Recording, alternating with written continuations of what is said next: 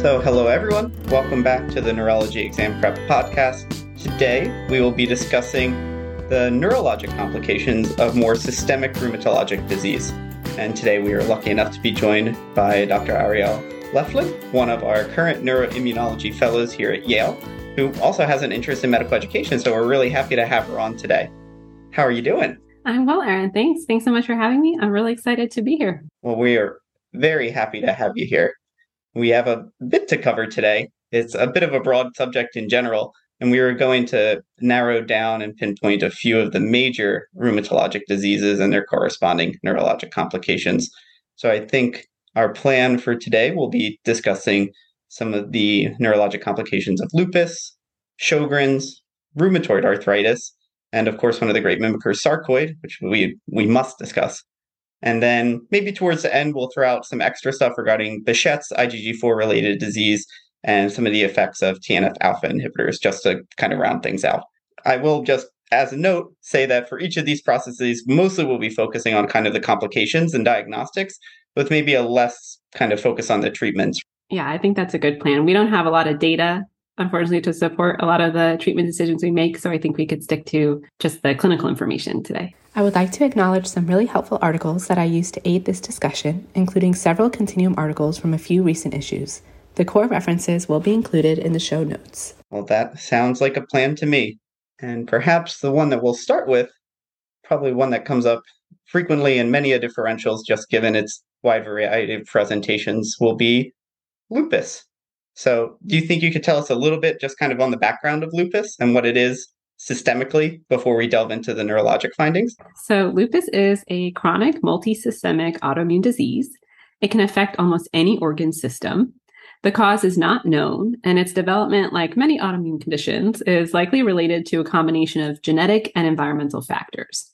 It's much more common in women, and patients present with variable clinical features, including constitutional symptoms, arthritis and arthralgias, mucocutaneous lesions, such as oral or nasal ulcers, or the classic malar rash, as well as nephritis and cardiac disease, such as pericarditis or Liebman-Sachs endocarditis. And of course, there are also neuropsychiatric manifestations, which is what we're going to talk about. Fantastic. And we'll definitely delve into those. I'm sure there's diagnostic criteria out there. And I know when we do a lot of our rheumatologic screens, for lack of a better way of phrasing it, on some of our inpatients in neurology, are there any antibodies or testing that we particularly look for in these patients? So the diagnosis of lupus is based upon clinical presentation and supportive serologic studies. There are several more formal diagnostic criteria as well that require patients satisfy a number of clinical, laboratory, or histopathologic criteria. But I think those are beyond our scope here. The main serologic marker in lupus is ANA, or anti-nuclear antibody, which is positive in virtually all patients with lupus at some point in their disease course, and it essentially serves as an entry point into diagnosing the disease. Once someone is found to have a positive ANA, other antibodies should also be tested for, including anti-double-stranded DNA antibody and anti-Smith antibody, which are highly specific for lupus. On that note, it's really important to recognize that ANA is not specific, and the titer, and not just a positive result, is really important to consider. I always joke that you sneeze and you get an ANA, right? And that's just to say that low titer ANAs are common, not specific, and not diagnostic. And when we interpret any antibody result, it always should be interpreted within the clinical context of the patient. And one last thing to know about antibodies in lupus is that we can use some of these as a measure of disease activity. Double-stranded DNA and complement levels, along with a urinalysis to check for protein, are what we refer to as disease activity labs. You don't need to repeat an ANA at any point, but you would repeat these labs and look at the urine protein to creatinine ratio if there's concern that the patient is having a flare, and you want to compare those to prior levels.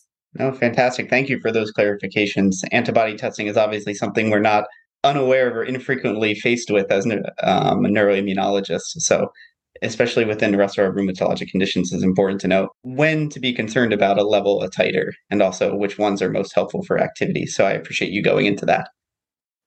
Now, I think going through the neurologic presentations, we're going to take a step back and kind of bundle them.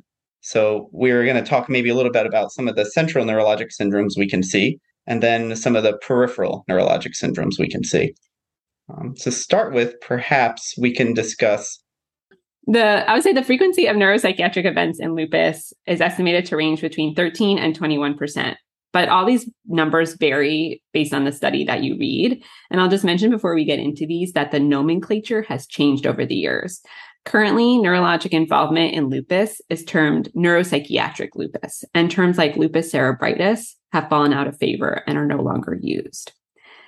And when we talk about central nervous system manifestations, which I think, like you just mentioned, are more common in lupus than peripheral nervous system manifestations, it's often difficult to know whether or not these manifestations are directly related to the lupus or something else that's going on. And so going back to those disease activity labs we talked about, sometimes those can be helpful in raising your clinical suspicion in these cases.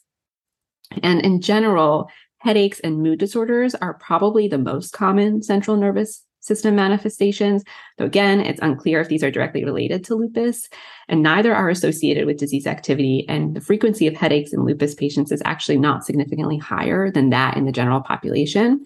And so you should investigate headache in lupus just as you would in any other patient with MRI and MRV in the appropriate clinical context. And so now strokes, the data on strokes estimates that they occur in approximately 5 to 18% of lupus patients, but some studies report the prevalence of cerebrovascular disease in lupus patients is up to 60% even. Lupus is an independent risk factor for stroke, but several other factors also contribute to risk in this population. So you have your traditional risk factors for small vessel disease, as well as high activity scores, history of prior neuropsychiatric events, and antiphospholipid antibodies. And you may also see embolic infarcts in these patients from Liebman-Sachs endocarditis or Morantic non-infectious endocarditis or paradoxical emboli from a peripheral venous clot. And atherosclerosis is also accelerated in lupus patients, possibly related to the increased prevalence of these other risk factors, but also likely related just to the presence of chronic systemic inflammation. Lupus vasculitis is rare, so I would consider other causes of stroke prior to saying ischemic events in lupus are related to lupus vasculitis. Yeah, so what it sounds like there is essentially pretty much any of the buckets that we think about for the TOAST criteria, we really could find a reason, at least in our lupus patients, to have them having increased risk. But maybe one thing I wanted to touch on a little bit more would be APS, or antiphospholipid syndrome. Yeah, absolutely. And this goes to say that in a lot of these conditions that we're going to talk about today, going back to your basics and doing the same workup that you would do in other patients with these presentations is really important. In terms of antiphospholipid antibody syndrome, this is a really important cause of acquired hypercoagulability for our listeners to be aware of, and it can occur independently or in the context of autoimmune diseases such as lupus. It's based on lab criteria. So for diagnosis, you need positive lupus anticoagulant, anticardiolipin, IgG or IgM in high titers, and anti-beta 2 glycoprotein 1, IgG or IgM in high titer. And the results need to be positive on 2 occasions, at least 12 weeks apart, due to, interestingly, some seasonal variability in levels, and that levels can be transiently positive. And lupus anticoagulant can be affected by anticoagulation, so that's just something to be aware of when you order these tests. Oh, thank you for touching on those. I feel like that's another one we've discussed in our Stroke in the Young podcast as well in the past, and it's definitely a very good reminder of a syndrome that is definitely worth checking, particularly in these more immunosensitive patients. So I think that's a pretty good overlap of stroke. Do you think we can head in and talk maybe about the seizure risk in the lupus patient population? Definitely. So again, varying data on prevalence of seizures in lupus patients. Studies estimate anywhere from 4 to 5% to 10 to 20% of patients with lupus will experience seizures. Seizures can be focal or generalized, and usually they occur early in the disease and are associated with higher disease activity, a history of psychosis, antiphospholipid antibodies, or anti-Smith antibodies. And seizures that occur late in the disease course, so we're talking 10 to 15 years or later after diagnosis, are usually related to other factors such as uremia and less likely to be directly related to the lupus. Oftentimes, seizures in lupus are also just single episodes, and so they may not require long-term anti-seizure medication. Perhaps one of the more interesting ones, and maybe one that's really hard for me to wrap my head around in terms of these central neurologic syndromes of lupus, is this kind of acute confusional state or psychosis Do you think you could provide maybe what clarity we do know about this condition? So cognitive dysfunction is very commonly reported in lupus patients, and this can range from relatively mild, so-called brain fog, to more severe alterations in mental status and even coma. Lupus psychosis is rare. It's seen in about 1.5% of patients, usually occurs early in the disease course, and typically is monophasic. And it's often characterized by visual hallucinations. And I would say it's important to try to differentiate this when it occurs from steroid-induced psychosis. A lot of these patients are also going to be on steroids.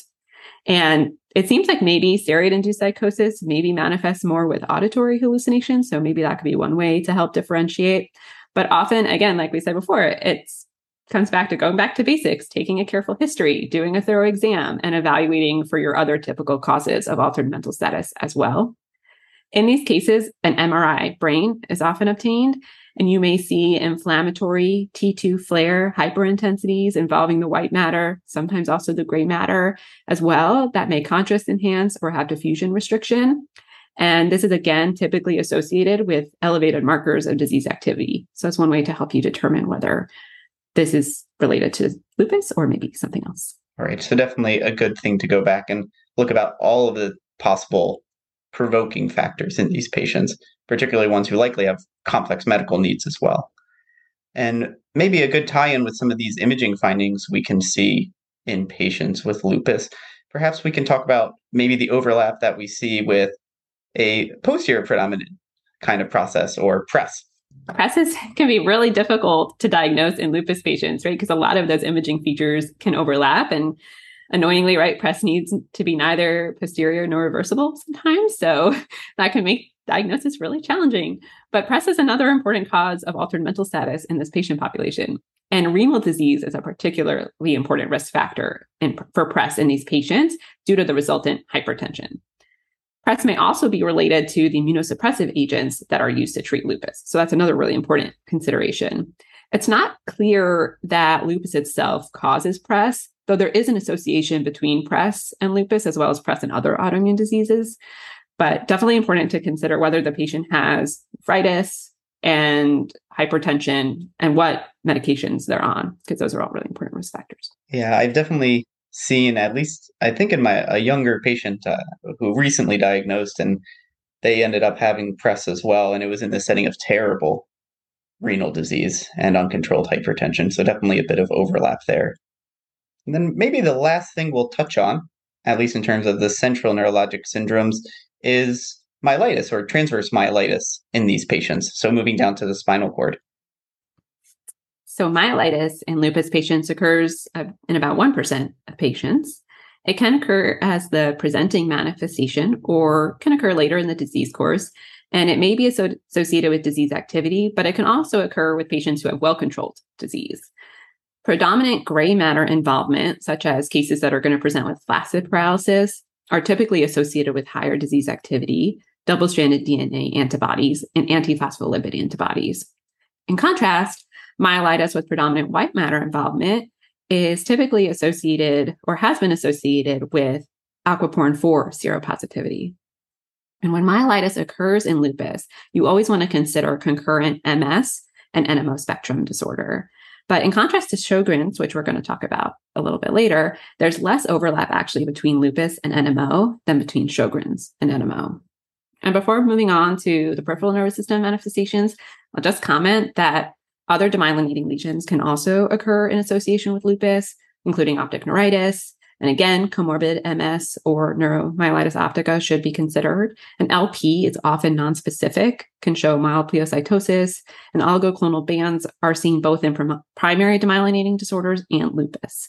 So again, these diagnoses can be really tricky to make. I imagine a lot of this comes down to some careful discussions with rheumatology, as well as kind of seeing how these patients play out longitudinally. Definitely. And a multi-system approach is really important. So I think those were the big five that we wanted to talk about, at least in terms of central processes. Let's touch on a little bit of the peripheral neurologic syndromes. Obviously, there's a wide variety, so we'll do our best to kind of keep it as tidy as we can. So what do we generally see in the peripheral nervous system for our lupus patients? So the peripheral syndromes are probably not as high yield and not included in the nomenclature for lupus neuropsychiatric symptoms. So I'll just comment briefly on this. Most frequently, this is going to manifest as a sensory or sensory motor axonal polyneuropathy that may be asymmetric. Small fiber neuropathy may also occur, but varied clinical presentations, including demyelinating neuropathies and plexopathies, are also reported. Do we ever see the optic nerve involved in our lupus patients? Yeah, so definitely can see, you can see optic neuritis, like we mentioned in, the case of demyelinating type lesions. And you can definitely see cranial neuropathies in general occur in lupus patients as well. And that can involve the optic nerve. Fantastic. Thank you for that.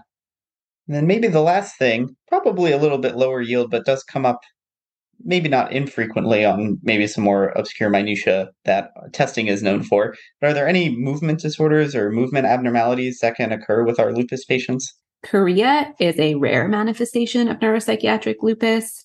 Many of these patients have antiphospholipid syndrome and or infarcts in the basal ganglia. So MRI should be obtained in these patients to look for that.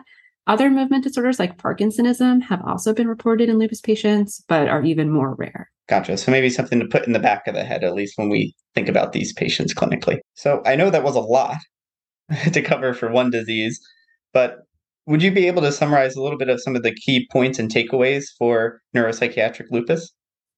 Sure. So clinical manifestations of neuropsychiatric lupus are wide-ranging, but the key ones to know about are stroke, particularly in the setting of antiphospholipid syndrome, psychosis, which should be differentiated from steroid-induced psychosis, and PRES, which can be related to hypertension or immunosuppressive agents. And when evaluating neuropsychiatric lupus, it is helpful to measure disease activity labs, and other testing is typically nonspecific. Awesome. I think that was a wonderful summary, and I appreciate you going through that so systematically.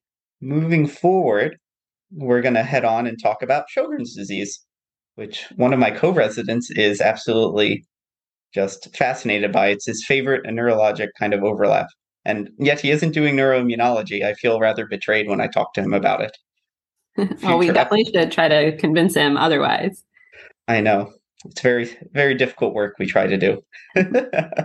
So, what is Sjogren's syndrome, and what's its kind of prevalence more, broadly speaking? So Sjogren's is a chronic autoimmune inflammatory disorder characterized by diminished lacrimal and salivary gland function due to lymphocytic infiltration of exocrine glands. And this results in sicca symptoms, such as dry eyes and dry mouth. The prevalence is estimated at 43 per 100,000 people. And like lupus, there's also some antibodies associated here too, right? Yes. In this case, you want to look for anti-Rho, also known as anti-SSA antibodies, and or anti-La, also known as anti-SSB antibodies. And when it comes to the neurologic presentations, it's kind of almost, I wouldn't say the inverse necessarily, but we see a lot of more peripheral syndromes in Sjogren's, is that right? Yes. In contrast to lupus, Sjogren's more commonly affects the peripheral nervous system. So maybe we could start there. In Sjogren's syndrome, sensory axonal neuropathies are the predominant type, and they're typically length dependent. Small fiber neuropathy may also occur, tends to present earlier in the disease course, and may have associated autonomic dysfunction. Sjogren's is also associated, maybe a little bit more uniquely, with a sensory neuronopathy, right? So neuropathy caused by damage to the dorsal root ganglia and also trigeminal ganglia, which results in a sensory ataxic neuropathy that is overall rare, but when it occurs can be progressive and very disabling. It presents with variable, multifocal, and asymmetric sensory symptoms, gait instability, loss of proprioception, and sensory ataxia. Patients may have pseudoathetosis due to loss of their proprioception, and so this may sometimes be mistaken initially for a movement disorder rather than a neuropathy. And the neuropathy is non-length dependent, and if pathology were to be obtained, you would see a lymphocytic infiltrate in the dorsal root ganglia, but doing this type of biopsy is not typically recommended. Yeah, I would imagine that would be a little bit difficult as somebody with a pretty non-surgical background, to say the least. But it's definitely an interesting one to keep in mind, especially regarding that somewhat non-length dependent. And they definitely can speak to some of the disabling effects of these sensory ataxias, having seen them in some other conditions as well.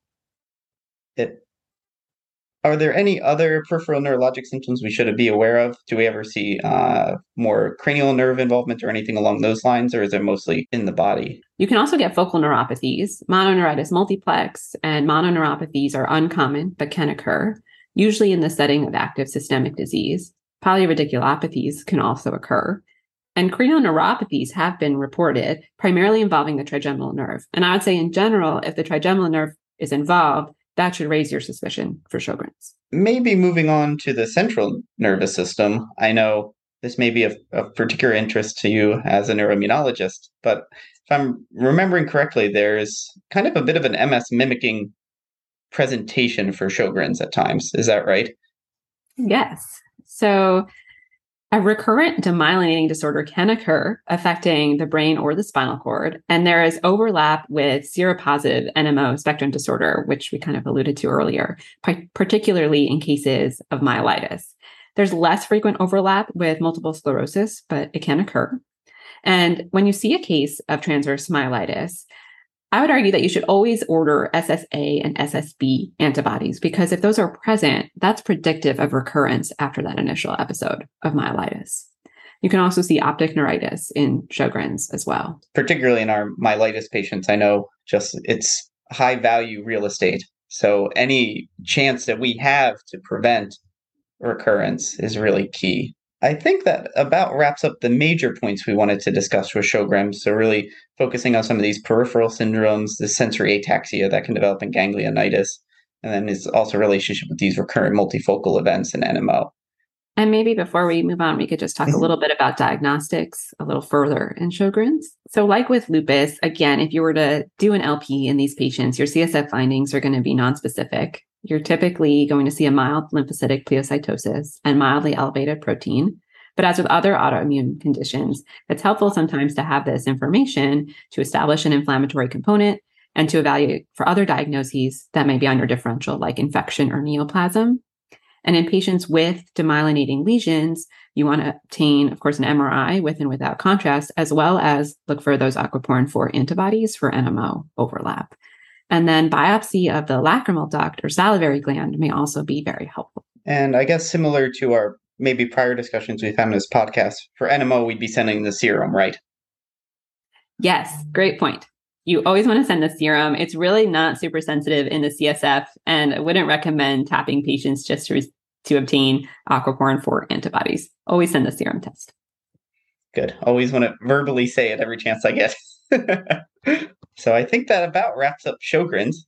If it's okay, let's move on to rheumatoid arthritis, which has some interesting associations with neurology and perhaps sometimes a little bit more mechanical than we usually think about.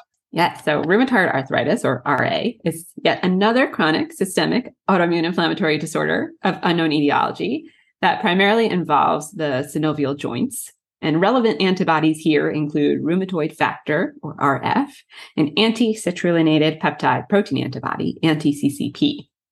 Anti-CCP is more specific than rheumatoid factor is for rheumatoid arthritis, but RF may be positive potentially a little earlier in the disease course on occasion. Really high titers of anti-CCP might suggest long-standing disease as well. And you'll often see elevated inflammatory markers like ESR and CRP, along with evidence of inflammation on exam and x-rays if the disease is active. Gotcha. It's definitely, thank you for providing some of those details with the antibodies. It's really helpful for me, especially as somebody who invariably, when we get consulted, somebody has ordered a ton of lab work and then we're left with trying to interpret. So those are very helpful. Moving through some of the neurologic presentations of it, for some reason, I have very vivid memories while studying for exams in the past of every RA patient in a question sim is recently getting intubated for some sort of outpatient procedure and something devastating happens. Could you probably elaborate a little bit on what they're getting at with invariably this somewhat commonly asked test question? This is really, really common on the test. The test loves to ask about the cervical joint injuries that occur in rheumatoid arthritis, in particular with subluxation. So cervical joint injury in rheumatoid arthritis results from extension of inflammation from adjacent joints into the vertebral area, causing destruction of those joints, cartilage, ligaments, and tendons. The joint destruction subsequently leads to chronic cervical instability from vertebral malalignment or subluxation. And when there isn't enough space for the brainstem, the spinal cord, or the nerve roots due to the subluxation or due to pannus formation posterior to the odontoid, you get neurologic symptoms. And this is typically associated with longer disease duration and increased disease activity. So what are the ways in which this can happen? Let's just review our anatomy really quickly. So remember that C1, or the atlas, sits on the axis, which is C2.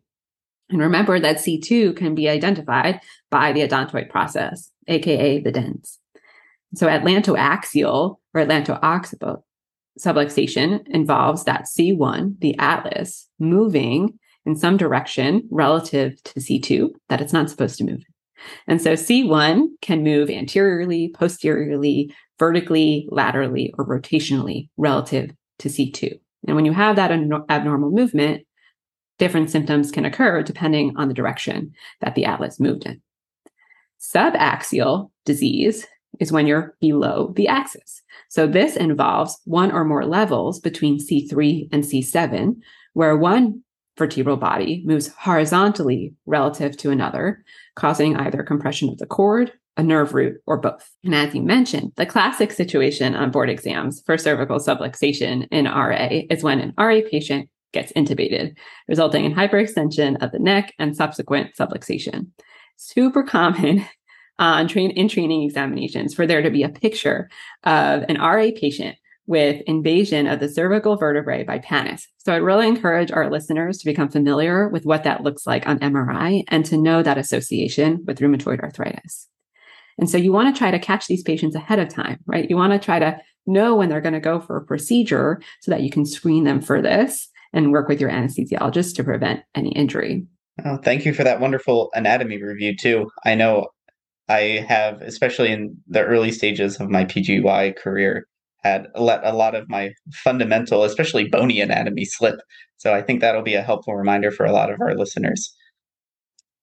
Outside of the cervical disease, which obviously we discussed probably most commonly, and some of the myelopathic features and radicular features that can develop based on location, perhaps we could talk a little bit about something more uncommon, and that would be something like rheumatoid meningitis. So rheumatoid meningitis is a bit of a controversial diagnosis. And not everyone is convinced that it's necessarily a real association with rheumatoid arthritis. That being said, it's a rare manifestation of the disease, often seen later in the disease course, and may present in the absence of active systemic disease. It's going to present like other forms of meningitis, altered mental status, headache, seizure, and rarely infarcts in the cases that are accompanied by cerebral vasculitis. But other causes need to be excluded, including infection, other autoimmune or inflammatory disorders, systemic vasculitides, and IgG4 related disease too is typically on your differential in these cases. And you would work it up again, just like any other process that presents like this. So you're often going to get a lumbar puncture, which typically shows a lymphocytic pleocytosis and elevated protein, and then an MRI brain with and without contrast, which will show meningeal enhancement. And if you see the presence of rheumatoid nodules, particularly on meningeal biopsy, which is sometimes needed in these cases, that helps support a diagnosis. So when it comes to the MRI finding for the entity that is rheumatoid meningitis, if it truly is there any specific relationship or more common entity between like a pachymeningeal or leptomeningeal involvement, or can it be both? I think both can be involved with RA meningitis. You might see leptomeningeal or pachymeningeal involvement. Gotcha. I know we'll talk a little bit more about some of that, particularly the pachymeningeal, a little bit later with IgG4 related disease. Moving on with the rheumatoid arthritis, we mentioned it briefly when it came to the meningitic aspect, particularly in its relation to stroke, and mentioning a bit about a vasculitic process as well. Do we generally see that frequently or infrequently with our rheumatoid arthritis patients? Rheumatoid vasculitis can occur in patients with long-standing severe rheumatoid arthritis. And typically, right, it's going to involve inflammation of the blood vessel wall, but it's overall rare. It occurs in less than 1% of RA patients. Got it. And is it going to be more peripheral, central, or is it kind of a catch-all? It's probably going to affect the peripheral nervous system much more commonly than it's going to affect the central nervous system. Typically affects medium or small blood vessels and can affect vessels of the skin, fingers, toes, nerves, eyes, heart. So you might often see this manifest as a rash, cutaneous ulcers, or neuropathy. Gotcha. So definitely a very systemic process, as are most of the complaints we've talked to through pretty much every disease on this list. Is there anything else you wanted to cover for rheumatoid arthritis? I guess I'll just mention a little bit more detail about those peripheral nervous system involvements. So vasculitic neuropathy will result from infarction of those individual peripheral nerves. And most people are going to develop a sensory neuropathy related to that. A portion of patients might have a mixed sensory motor neuropathy or a mononeuritis multiplex type presentation. But the most common type of neuropathy in RA is actually an entrapment neuropathy. So don't forget sort of the simple things. Those are the most common. And it's also important to think about demyelinating neuropathies too in these patients, because this can occur with TNF alpha inhibitors, which is what is commonly used to treat patients with RA. And that can also be associated with central demyelination as well. And I think we'll talk about that a little bit more too towards the end of this. Well, if that's the case, I think those were the big three we wanted to talk about: the cervical disease, meningeal disease, and the vasculitic involvement with rheumatoid arthritis. Do you think it's okay to move on to sarcoid, which is everyone's favorite mimicker, at least in neuro, I'd imagine? Yes, definitely. And this is my favorite diagnosis that we're going to talk about, in contrast to your friend who loves Sjogren's. I love sarcoid. So I'm definitely ready to talk about it. Fantastic. All right. So we can just start talking about the general pathophys of sarcoid. Sarcoidosis is, again, a multi-system disease of unknown etiology. That's a recurring theme here. It's histopathologically characterized by non-caseating granulomas. This is in contrast to mycobacterial infections, which typically cause caseating or necrotizing granulomas. So one more time, non-caseating, non-necrotizing granulomas are what you're going to see in sarcoidosis. Necrotizing or caseating granulomas is what you typically see with infection. There's likely a genetic predisposition and environmental risk factors that contribute. The likely mechanism is postulated to be an exaggerated immune response to an antigen, though this antigen hasn't been identified. And how do we generally see this kind of systemically present? What would be tips off in a question stem or even clinically that may raise your red flags towards a possible sarcoid diagnosis? So as you mentioned, sarcoid can affect virtually any organ system and gets that name as the great mimicker from that. And so sometimes it can be really difficult. But there are a few specific presentations of sarcoidosis that when patients present in this way, these presentations are felt to be sufficiently diagnostic of the disease. The first of those is Lofgren syndrome, which is characterized by the triad of hilar adenopathy, acute arthritis, and erythema nodosum. It's generally an uncommon presentation of sarcoid and typically self-limiting when it occurs. The second is lupus pernio, which is characterized by violaceous or erythematous indurated infiltrative plaques, primarily distributed on the central face, usually at the alar rim, nasal tip, and on the cheeks. And these can cause significant destruction and disfigurement and are often less responsive to treatment. It's also associated with an increased risk for pulmonary involvement, as well as lytic or cystic bone lesions. And the last of these specific presentations is Hereford syndrome, also known as uveo-parotid fever. And this is the combination of anterior uveitis, parotid gland enlargement, facial nerve palsy due to compression by the parotid gland, and fever. And again, is another uncommon presentation of sarcoidosis. Yeah, and I would encourage our listener for maybe a few things we talk about here. There may be some Googling and pictures that may be helpful. So looking at some of these skin lesions like erythema nodosum and lupus pernio would probably be a little bit high yield. You'll never know what type of picture they'll throw at you. In terms of the neurologic presentations, though, as we've kind of alluded to, it can really be anywhere along the neuroaxis. Are there specific ones that you want to focus on today? Yes. So I think we could maybe start by talking about the central nervous system in this case, because that's going to be the more common way sarcoid involves the nervous system. And I like to think of the different presentations of neurosarcoidosis, the different forms, as encephalitic, myelitic, or meningeal. And patients can have a combination of these. So let's start with the meningeal forms, the meningitic forms. So this can present as cranial neuropathies due to invasion of the nerve from involvement of the meninges around the nerve. But you can also have granulomatous infiltration of the cranial nerve nucleus or the fascicle, or involvement of the end organ itself. The most common presentation is going to be a cranial nerve 7 palsy, presenting as a lower motor neuron pattern facial droop. And also hearing loss due to cranial nerve 8 involvement is also pretty common. And then optic neuropathy presenting with subacute vision loss and retrobulbar pain can also be seen. In general, sarcoid should always be under differential for a patient presenting with multiple cranial neuropathies. Meningeal disease otherwise typically presents as a subacute lymphocytic meningitis with headache, maybe nuchal rigidity, possibly fever, and leptomeningeal involvement is typical with a predilection for the skull base, but pachymeningitis can also occur. And an important complication of meningeal involvement is hydrocephalus, which is a common reason for patients to acutely present to care and an important cause of complications and morbidity in these patients. In terms of parenchymal or encephalitic disease, this can have a variety of manifestations. We always say sarcoid could do whatever it wants. And the presentation is based on location of the lesions. So sarcoid typically likes to seed a particular location and then propagate to other locations from there. And there's a predilection for hypothalamic and pituitary involvement that can manifest as various neuroendocrine disorders. So think about sarcoid in patients presenting with neuroendocrine abnormalities or with hypopituitarism, hyperphagia, hypersomnolence, symptoms such as that. And then finally, the myelitic forms are usually due to subpial intramedullary lesions within the cord. And disease in the spinal cord is usually very disabling in these patients. The thoracic spine is most commonly involved, followed by the cervical region, and lesions may be longitudinally extensive, mimicking disorders like NMO, so at least 3 vertebral levels long. So sometimes, again, these can be difficult to differentiate, but looking at that subpial location can sometimes clue you in that this is sarcoid. In terms of how they appear then, in terms of diagnostic workup, because obviously sarcoid will be on that list, how do we actually get to that diagnosis? Are there features maybe on MRI that clue you in? There are a couple of characteristic findings on imaging.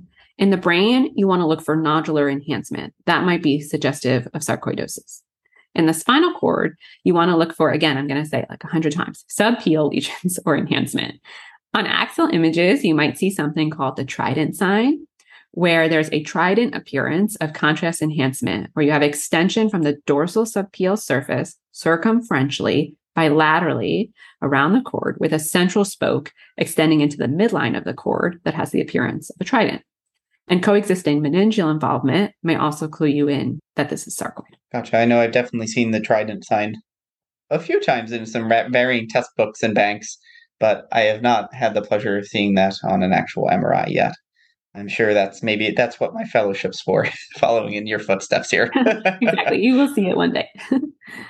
And then in terms of other diagnostics, how do we go about really narrowing down to this diagnosis? Is there anything else that we can do? When you're suspicious for sarcoidosis, you do want to obtain systemic imaging, including a CT chest with contrast. The main thing you're often looking for there is hilar adenopathy. And you might also be able to find potential biopsy targets on a CT. FDG PET can also be helpful in detecting extrapulmonary sarcoidosis and identifying other targets for biopsy. And you can also look for FDG uptake in the cord in the setting of myelitis as well to help support a neurosarcoid diagnosis. Is there anything on CSF that we can look at? As is another recurring theme today, the CSF findings are generally not specific for sarcoid, but again, LP can help evaluate for other etiologies such as infection and neoplasm. There is one finding that may be more specific for sarcoid, though it's not a slam dunk, and that's IL-2 receptor levels. So that's something you can look for in the CSF. Like other inflammatory disorders, you're otherwise going to see a lymphocytic pleocytosis, an elevated protein. Glucose may be low in sarcoid, but if you have a significantly low glucose, less than 30, you should consider infection, right? Something that this mimics is infections like TB, fungal infections, and you want to make sure you rule those out. About a quarter of patients will have positive oligoclonal bands. So again, another somewhat nonspecific finding. And you may see an elevated opening pressure. I do want to make a plug that CSF ACE is controversial. It has low specificity, it has low sensitivity, and it's generally not recommended. But similarly, serum ACE is also a pretty poor test. It's present in 24 to 76% of patients. There's a high false positive rate. It's not sensitive enough to rule out the disease, and it can be seen in a variety of other conditions, including TB, neoplasms, several other conditions. Yeah, I was invariably going to ask you about ACE. So I'm glad that we were able to discuss it because it is a test that our program director, Dr. Muller, has wagged his finger at several times over the course of these last few years. Definitely at least a CSF ACE. When I see that, can't help but think, why did they order? Understandably. And just to be clear, is there any way that we can prove definitive neurosarcoid? All of these tests that we just talked about can help support the diagnosis of neurosarcoidosis. But ultimately, to confirm the diagnosis, you need to demonstrate non-caseating granulomas, again, that pathologic hallmark of the disease, in affected neural tissue. The diagnostic criteria divide the diagnosis of neurosarcoidosis into definite, probable, and possible neurosarcoidosis. Definite neurosarcoidosis, again, requires pathologic evidence of sarcoid in the CNS or the peripheral nervous system if that's what's involved. If you don't have biopsy proof of involvement in the nervous system, but you can biopsy an extraneural site, such as a hilar lymph node or another involved site, then you can diagnose probable neurosarcoidosis. If you do not have any pathologic confirmation of granulomatous disease, you can diagnose possible neurosarcoidosis. So just to summarize that once more, definite neurosarcoid requires pathologic evidence in the nervous system. Probable neurosarcoid has pathologic evidence elsewhere in the body, but not in the nervous system. And possible neurosarcoid is when you do not have any pathologic evidence. So you really want to try to get a biopsy when you can. And all of this, of course, as with any other diagnosis, requires rigorous exclusion of other causes, like we've already sort of talked about, and in particular, infection and malignancy. Oh, thank you for that. It was really a wonderful summary of sarcoid, which can definitely be a bit of a bear to kind of narrow down on. Is there anything else you wanted to cover for this one? I think those were the main points. As I mentioned, there isn't a ton of peripheral nervous system involvement in neurosarcoid, though it can occur. And it's not clear in every case that peripheral neuropathy, when it occurs in sarcoid patients, is directly related to the sarcoid and may just be related to the presence of chronic systemic inflammation. And so it may be sort of a parasarcoid phenomenon, if you will. But maybe we can just sort of quickly summarize the high yield points here once more. So I think the high yield points to know about neurosarcoidosis is that this is a diagnosis you should think about in patients presenting with multiple cranial neuropathies, particularly facial nerve palsies, basilar meningitis, hypopituitarism, or signs of hypothalamic dysfunction. ACE levels are not very helpful. And look for nodular or subpeel enhancement on imaging. And you always want to try to biopsy when you can. Definitely one of my favorite disorders of the nervous system as well. So I think those were the big ones that we wanted to spend pretty dedicated time talking about. I think we just have some special mentions almost regarding some maybe less high yield, but definitely testable and clinically relevant pathologies as well. One of them being Behçet's, the other being IgG4 related disease, and then a brief comment on TNF alpha inhibitor toxicity to really round it out. So if you could give me almost like an elevator pitch for Behçet's disease, what would that be? So Behçet's disease, yet another multisystemic inflammatory disease of unclear etiology. It's also a vasculitis. It has a unique ability to affect blood vessels of all sizes and both the arterial and venous circulation. And there's a high incidence of Behçet's in the Mediterranean along the ancient Silk Road towards Eastern Asia. And there's an increased risk associated with the HLA-B51 haplotype. Systemically, patients have multiple frequent painful oral ulcers, in addition to other systemic features. They may also have genital ulcers. Skin involvement can manifest as a pseudofolliculitis or erythema nodosum, though this is rare. Anterior or posterior uveitis, retinal vasculitis, arthritis, and arterial and venous thrombosis and phlebitis are other clinical features that you might see. And classically, patients will have a positive pathergy test where they develop an erythematous, papular, or pustular response to local skin injury. Fantastic. And then for the neuro stuff, is there any involvement that we typically see or any patterns that are associated with it?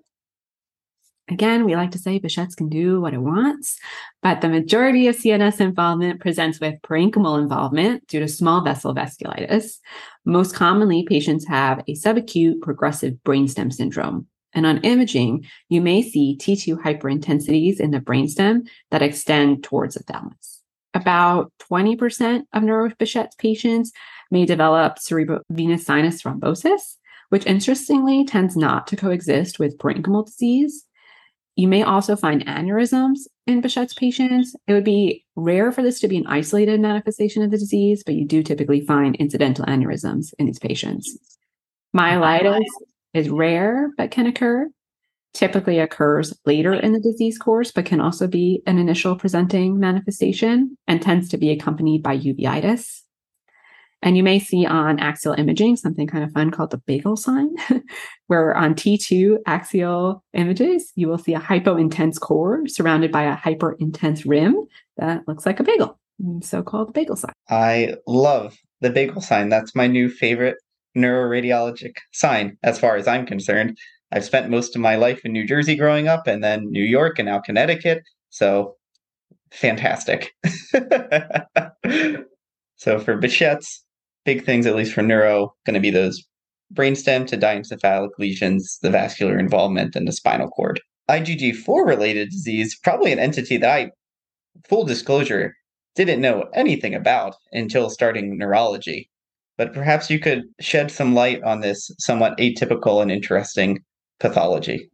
Yes, definitely interesting disorder, rare disorder. I think maybe I've seen it 2 times so far.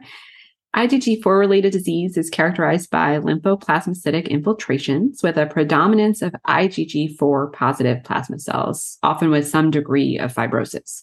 There is growing evidence that it may be autoimmune. The prevalence is unknown, thought to be more common in older males, and it can involve one or more organs.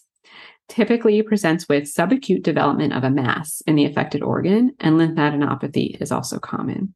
And diagnosis can be based off of elevated IgG4 levels, and biopsy is also supportive. So at least in terms of the neurologic presentations, there's really probably 2 big ones that we'd generally be involved for. Maybe one being involvement around the orbit, and another the meninges. IgG4-related orbitopathy is probably one of the more common ways neurologically that IgG4 can involve the nervous system. Patients present with a orbital pseudotumor-like presentation with typically painless periorbital or eyelid swelling or proptosis, with or without diplopia. The lacrimal gland may also be involved in addition to the extraocular muscles, and many patients have bilateral involvement. And then hypertrophic pachymeningitis is characterized by fibrosis and lymphoplasmacytic infiltration of IgG4 positive plasma cells into the dura. And typically on MRI, you're going to see smooth, homogeneous enhancement of the dura. Yeah, as we've stated before, I would definitely make a strong recommendation for our listeners to maybe take a peek at some of these radiologic features. They're usually pretty pronounced. Definitely. I'm a very visual person, so I love kind of looking at the pictures, associating that with the presentation. So I agree. And is there any perhaps other presentations that we should be aware of? Maybe not in detail, but just maybe some considerations otherwise for IgG4 related disease? There's a few other ways in which the nervous system can be affected. An arteritis can occur if there's vascular involvement. Peripheral neuropathy in the form of a distal sensory motor neuropathy, mononeuritis multiplex, or length-dependent sensory neuropathy can also occur. And pituitary involvement can also occur, causing hypopituitarism. So just another possible overlap with sarcoid. Yes, exactly. I think the last thing we wanted to touch on then would be the TNF-alpha inhibitors. Yes, I think we would be remiss if we didn't touch on TNF-alpha inhibitor toxicity before finishing up.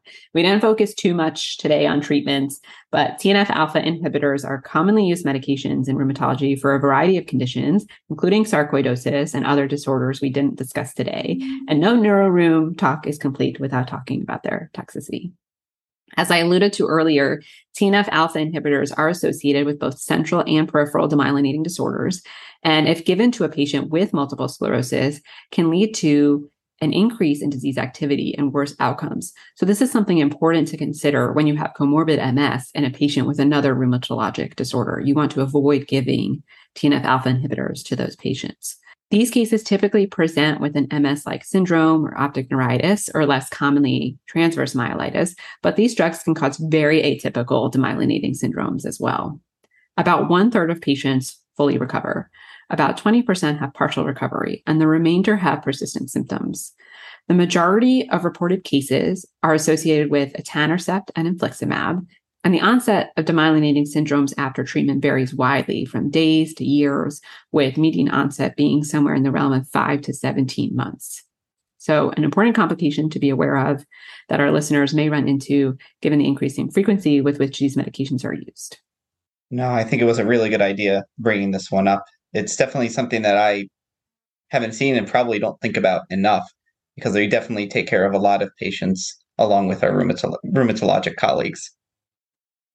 Definitely something to keep in the back of your mind when you see these patients. Well, I think that is everything that we set out to talk about. I want to thank you so much for going through all this with me. It's been an absolute pleasure. Thanks so much for having me. This was really fun. Of course. Hope we kind of demystified the topic a little bit for people.